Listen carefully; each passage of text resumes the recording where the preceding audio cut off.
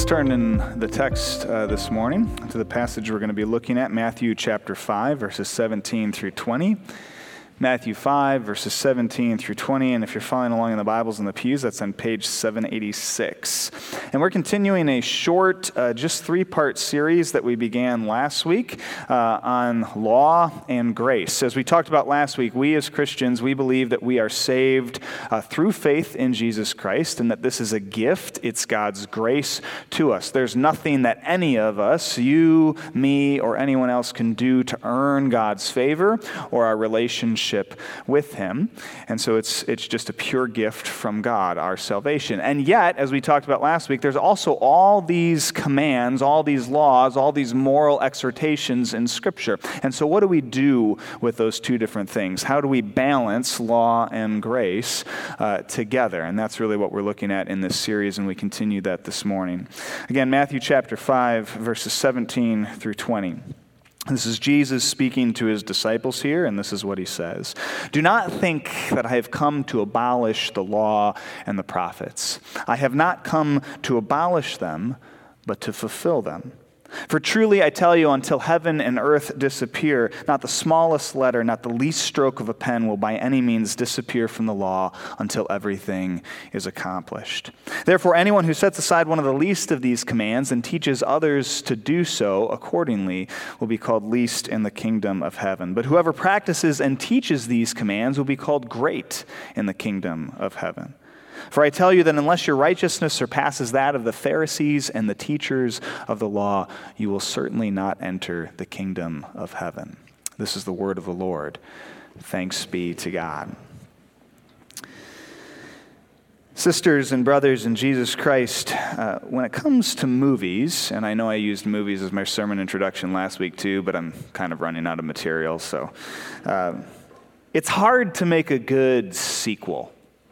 You see, no matter how successful a movie is, no matter how much money it makes, no matter how many people go and see it, no matter how much they like it, there's no guarantee that if Hollywood decides to make a sequel to it, that it will be any good. After all, the list of disappointing sequels in Hollywood's history is about as long, I would say, as the number of good ones it's put out. And yet every once in a while, they get it right.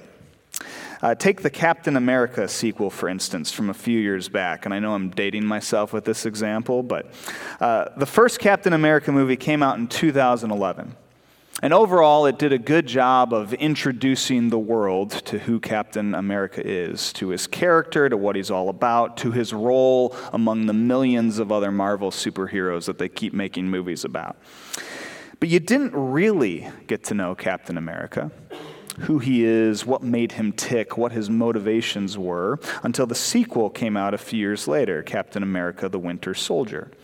That's because that sequel took the qualities from the first film that made Captain America an interesting character, a commitment to justice, for instance, courage in the face of oppression, loyalty to those closest to him, and then it put those qualities and those virtues to the test, to see how he would stand up in the face of fear, desperation, and betrayal.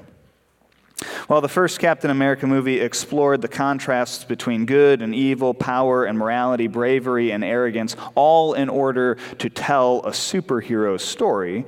The sequel kind of flipped that formula on its head. Because this time, rather than telling a superhero story with those themes sort of thrown in, the sequel was more of an examination of those themes themselves. It just happened to use superheroes to talk about them. And that's what made it a good sequel. That's what a good sequel does. It takes the themes of the original movie and then builds on them. It picks up the story, the characters, the drama, and it goes deeper. That's what makes a sequel compelling, interesting, or worth watching, if it takes the story to the next level. And in the same way, that's what Jesus does here in our passage for this morning. Now, we often refer to this passage and the chapters that surround it, Matthew chapters 5 through 7, as Jesus' Sermon on the Mount. But you could almost call this sermon by a different name. You could almost call it Jesus' sequel on the Mount. Because the truth is that that's actually what Jesus is doing here. He's preaching a sequel of sorts to another sermon from earlier in Scripture. The sermon we looked at last week, in fact. The sermon the Old Testament leader of Israel, Moses, gave the Israelites in the book of Deuteronomy. Now, we talked about that last week, right? We said that Deuteronomy is really one big speech or sermon of sorts that Moses gives to the people of Israel. Just before Israel was going to cross the Jordan River into the promised land that God had given them, Moses gathered all of Israel together on the plains of Moab, and for 34 chapters reviewed for them how they were supposed to live once they crossed the Jordan and went into the promised land to live there. Now, the reason we said that Moses does that he preaches that sermon to the Israelites, is because the Israelites weren't moving into the promised land alone, were they? Instead, God was moving in with them.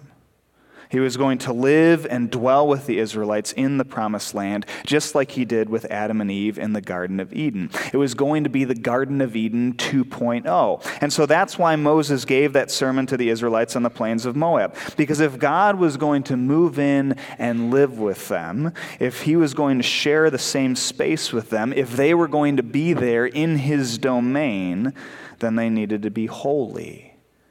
And so that's what Moses told them. That's the book of Deuteronomy in a nutshell. It's Moses' attempt to get the Israelites to remember everything that they're supposed to do, not do, be, and not be as God's people living with him in the promised land. And now, in the Sermon on the Mount here, Jesus has given us a sequel. The only problem is that we tend to forget the Sermon on the Mount is a sequel. You see, too often these days when Christians read these chapters, rather than recognizing that Jesus is building off of the Old Testament and going deeper with it here, like any good sequel does, we tend to think that Jesus is superseding the Old Testament, that he's replacing it, that he's putting it aside and swapping it out for something better. Rather than see all the ways that Jesus is affirming, upholding, and building off the Old Testament law and prophets in these chapters, we think Jesus is setting himself up as a new prophet with a new law for a new people of God. And the implication then is that we no longer have to pay attention to those old prophets and those old laws from the Old Testament anymore. We just sort of get to ignore them. But again, that's not how sequels work, right? A sequel to a movie doesn't replace the original film, does it? It doesn't make it so that the original film never happened, and neither does Jesus' Sermon on the Mount. He's not trying to replace the Old Testament here.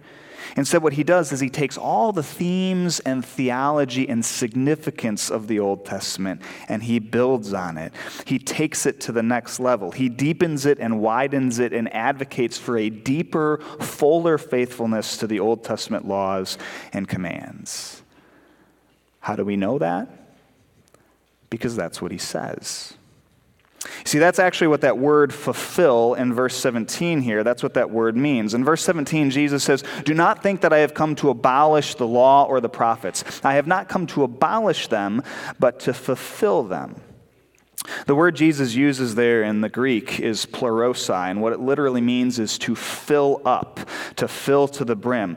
The way that you can almost hear Jesus saying this verse is, "Do not think I have come to empty the law and the prophets. I have not come to empty them, but to fulfill them, to fill them up, to fill them to the brim, to fill them fully." That's what Jesus is saying here. And that's actually why Jesus brings up the Pharisees and the teachers of the law at the end of this passage. Because while Jesus says that he came to fulfill the law, to fill it up, what the Pharisees and teachers of the law were doing at the time was trying to empty it out. They were draining or emptying the law of its significance. Now that might sound a little strange, right? After all, when we think about the Pharisees and the teachers of the law these days, we tend to imagine these super holy people, right? These were the religious experts of the time. These were the people who spent all day, every day, studying the Word of God so that they and everyone else could keep it perfectly. So why am I saying that they were trying to empty the law of its significance? But what we don't often realize these days is that there was a reason the Pharisees and teachers of the law were so good at keeping God's law. And that's that, over the years, they had come up with all sorts of interpretations of the law that kind of watered it down, made them easier to follow. Pastor and author John Stott describes this process in his commentary on this passage. What he basically says is that the Pharisees and teachers of the law had two tactics for making the commands of the Old Testament easier to follow. First, they narrowed the limitations of the things that the Old Testament prohibited. So, for example, with the command, "You shall not murder," what the Pharisees and teachers of the law said was that that law narrowly meant that you yourself just shouldn't physically kill someone. According to them, that command only dealt with you physically taking someone else's life. Anything else that might be related to killing someone, though, for instance, hating them, treating them poorly, planning out how you would kill them if you wanted to, even if you don't, even, according to some rabbis, having someone else kill them on your behalf, that was all fair game. As long as you yourself didn't actually kill them, you were, according to their interpretation of the law, still innocent of breaking this command. Just as a side note, by the way, but this is actually how the religious leaders at the time justified killing Jesus. They were the ones who wanted him dead, right? They were the ones who came up with the plan, the plot to kill him. They were even the ones who arrested him. But legally, the Jewish people couldn't carry out the death sentence. They needed the Romans to do that, and so that's what the Pharisees and teachers of the law had happen. They got the Romans to sentence Jesus to death. And so that, according to their interpretation of the law, meant that they weren't guilty. They set the whole process in motion, but because it was the Romans who actually killed Jesus, they believed that they were innocent. You see how this sort of thing makes the law easier to follow, narrowing its interpretation like that? The Pharisees and teachers of the law had so narrowed their interpretations of the Old Testament commands that at least for some people, you could pretty much live however you wanted. And as long as you kept the literal letter of the law, you were okay. On the flip side, though, when it came to the things that the law permitted, the Pharisees and teachers of the law would broaden those commands. So, for example, according to Deuteronomy 24, verse 1, if a man found something indecent about his wife, he could give her a certificate of divorce and send her away. Now, the original intent of that law had to do with adultery. That's the meaning of indecent in the original Hebrew. To put it literally, if a man found out that his wife had been indecent, without clothes, with another man, he could divorce her. That was the basis the law gave for divorce. But by the time Jesus came on the scene, the Pharisees and teachers of the law had broadened that command. You see, many rabbis at the time had started to interpret that word indecent as anything that made a husband unhappy. In fact, there was even one rabbi at the time, Rabbi Hillel, who argued that if a man's wife even burned his dinner, that was indecent enough for him to divorce her. Okay? What that meant was that Jewish men at the time could basically divorce their wives for any and every reason. This did not, by the way, go the other way. Women could not divorce their husbands for any and every reason, but Jewish men could. And what that was doing in a culture where divorced women were considered social and economic outsiders was making the lives of many Jewish women absolutely unbearable.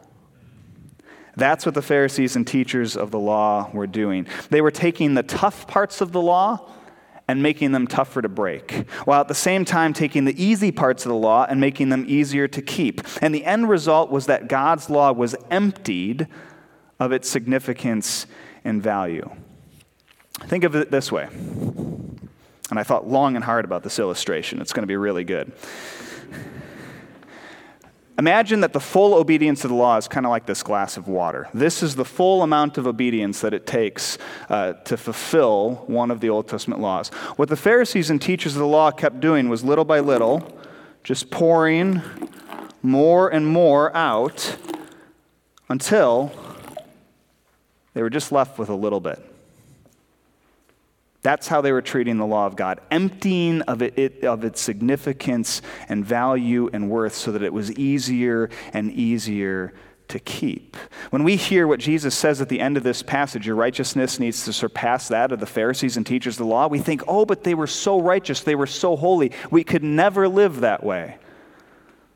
Until you think about what they were actually doing. And so that's why Jesus says that he has come to fulfill the law, because what he has come to do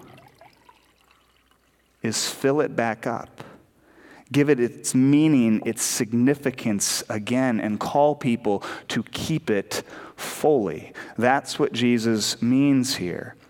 He wants to give the law the significance and value that it originally had. That's why we could refer to his sermon here as the sequel on the Mount. Because far from preaching a shallow obedience that tries to water down the commands of the Old Testament, what Jesus is doing here is preaching a deeper, fuller commitment to them. Again, contrary to what we might think, Jesus isn't teaching against or contradicting the Old Testament in this sermon. Instead, what he's doing here is teaching against and contradicting the Pharisees and teachers of the law misinterpretations of the Old Testament. And in place of those misinterpretations, what he does is call us back to a fuller obedience. Now, what does that fuller obedience look like? Well, Jesus actually gives us a few examples here. For instance, in the verses just after our passage for this morning, Jesus says, "You have heard that it was said to people long ago, 'You shall not murder, and anyone who murders will be subject to judgment.' But I tell you that anyone who is angry with a brother or sister will be subject to judgment." And then in verses 27 through 28, he says, "You have heard that it was said, 'You shall not commit adultery.' But I tell you that anyone who looks at a woman lustfully has already committed adultery with her in his heart." And then right after that, he says, "It has been said, anyone who divorces his wife must give her a certificate of divorce. But I tell you that anyone who divorces his wife except for sexual immorality makes her the victim of adultery, and anyone who marries a divorced woman commits adultery." Jesus goes on. He's got 3 more examples after that too. 6 times Jesus does this in the Sermon on the Mount. 6 times he brings us back to the heart of the law. He teaches about murder, adultery, divorce, taking oaths, justice, and loving others. And each time what he does is bring those commands back to the heart of what they're really about. With murder, for instance, Jesus says that command is not just about the act of murder, but the sins of the heart that lead to murder. With adultery, it's not just about not having sex with people you're not married to, but the lustful fantasies that might lead you to do that.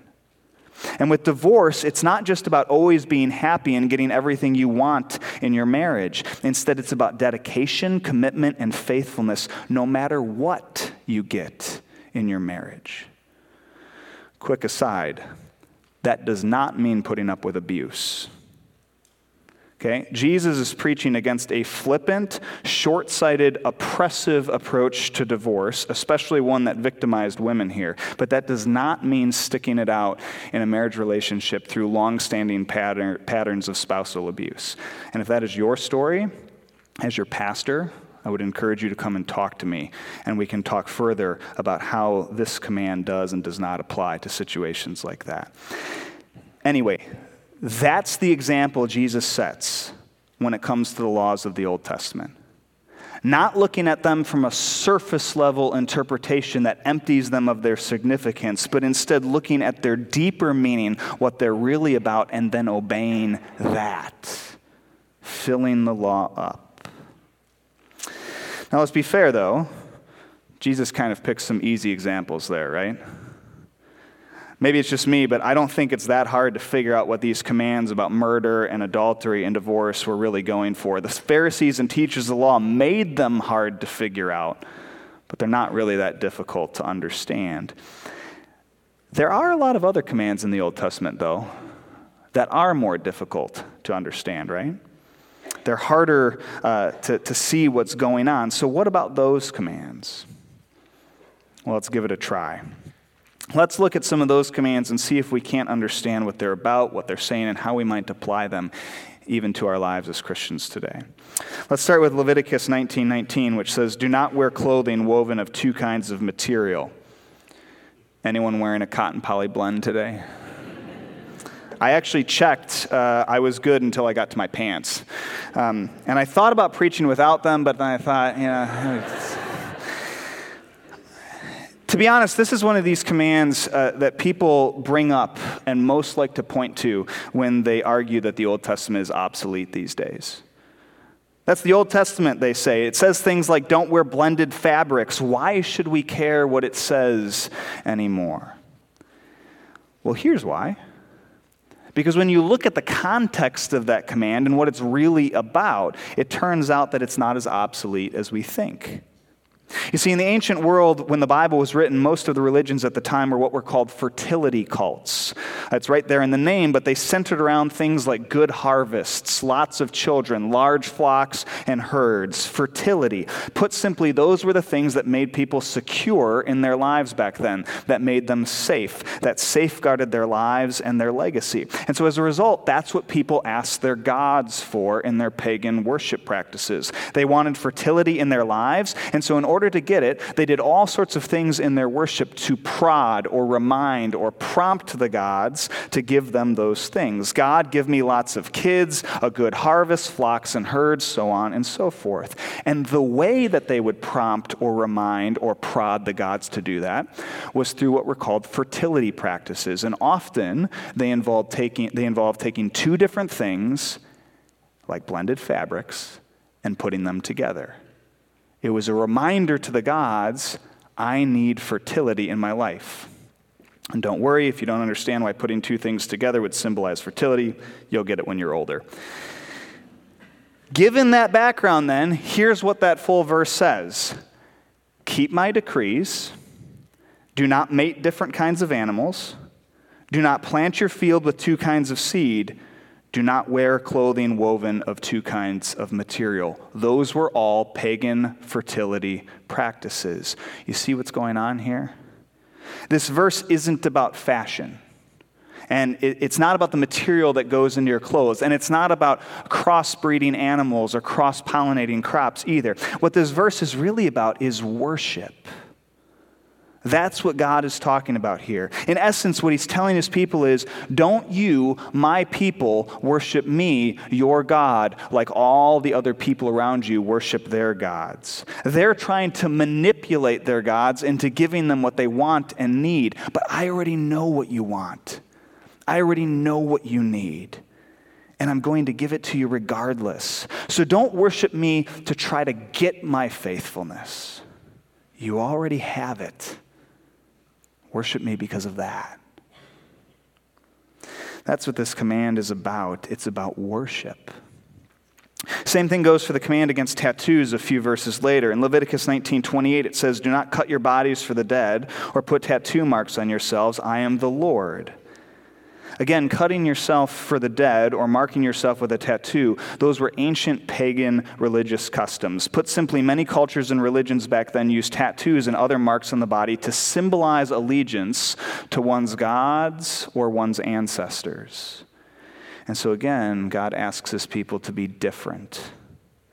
He doesn't want them to symbolize their allegiance to him the same way that all their pagan neighbors are doing that. Rather, he wants them to symbolize their allegiance and commitment to him with their lives. That's what this command is about. It's not about body art, the way that we might read it today. Instead, what this command is about is the Israelites' allegiance to God over and above anyone or anything else. That's the heart of this law. Finally, what about all the commands about shellfish? In Leviticus 11, 9 through 12, the Israelites are commanded only to eat sea creatures that have both fins and scales. In other words, if you were an Israelite and you were a fan of lobster, you were out of luck. Now, admittedly, I think this distinction between clean and unclean food in the Old Testament is one of the hardest for us to understand as people today because the cultural context is just so different from where we live these days. It's hard for us to wrap our minds around the various Old Testament food laws. But the NIV Study Bible has a footnote that I think does a good job of helping illustrate what this is all about. Commenting on the Israelite dietary laws, the Study Bible says, the main reason for the laws concerning clean and unclean food is the same as the other laws concerning clean and unclean things, to preserve the sanctity of Israel as God's holy people. In other words, it's kind of like how different sports teams have different colors and logos, right? Those colors and logos distinguish different teams from each other so that when they get on the field, it's not just chaos. Well, in the same way, God didn't want his people, the Israelites, to look like everyone else.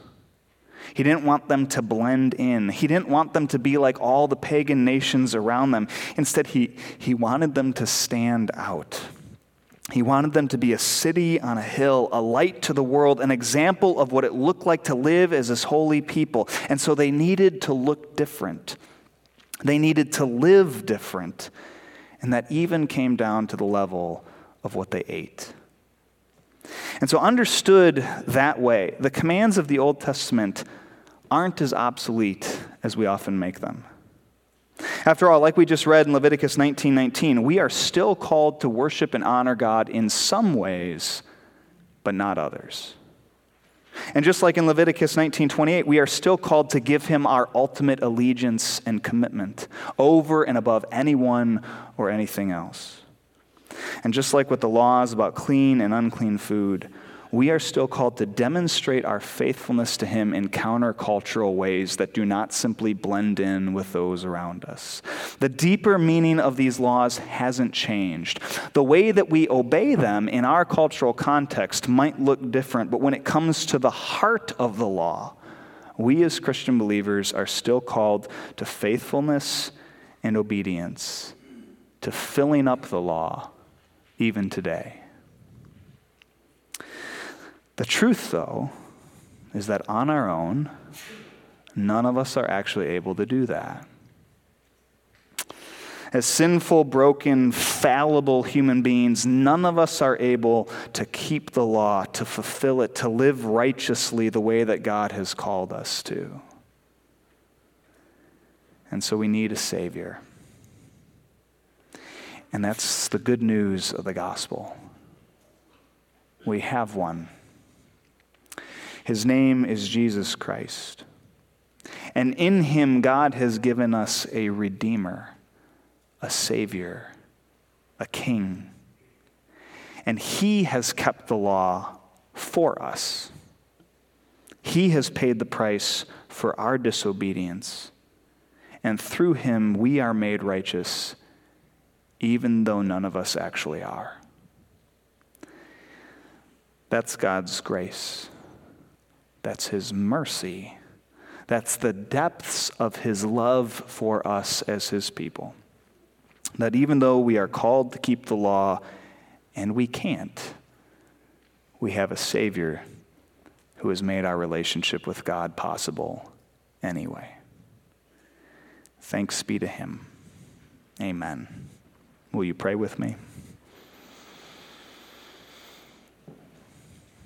Lord, Savior, King, Jesus Christ, you did not come to empty the law, but to fulfill it.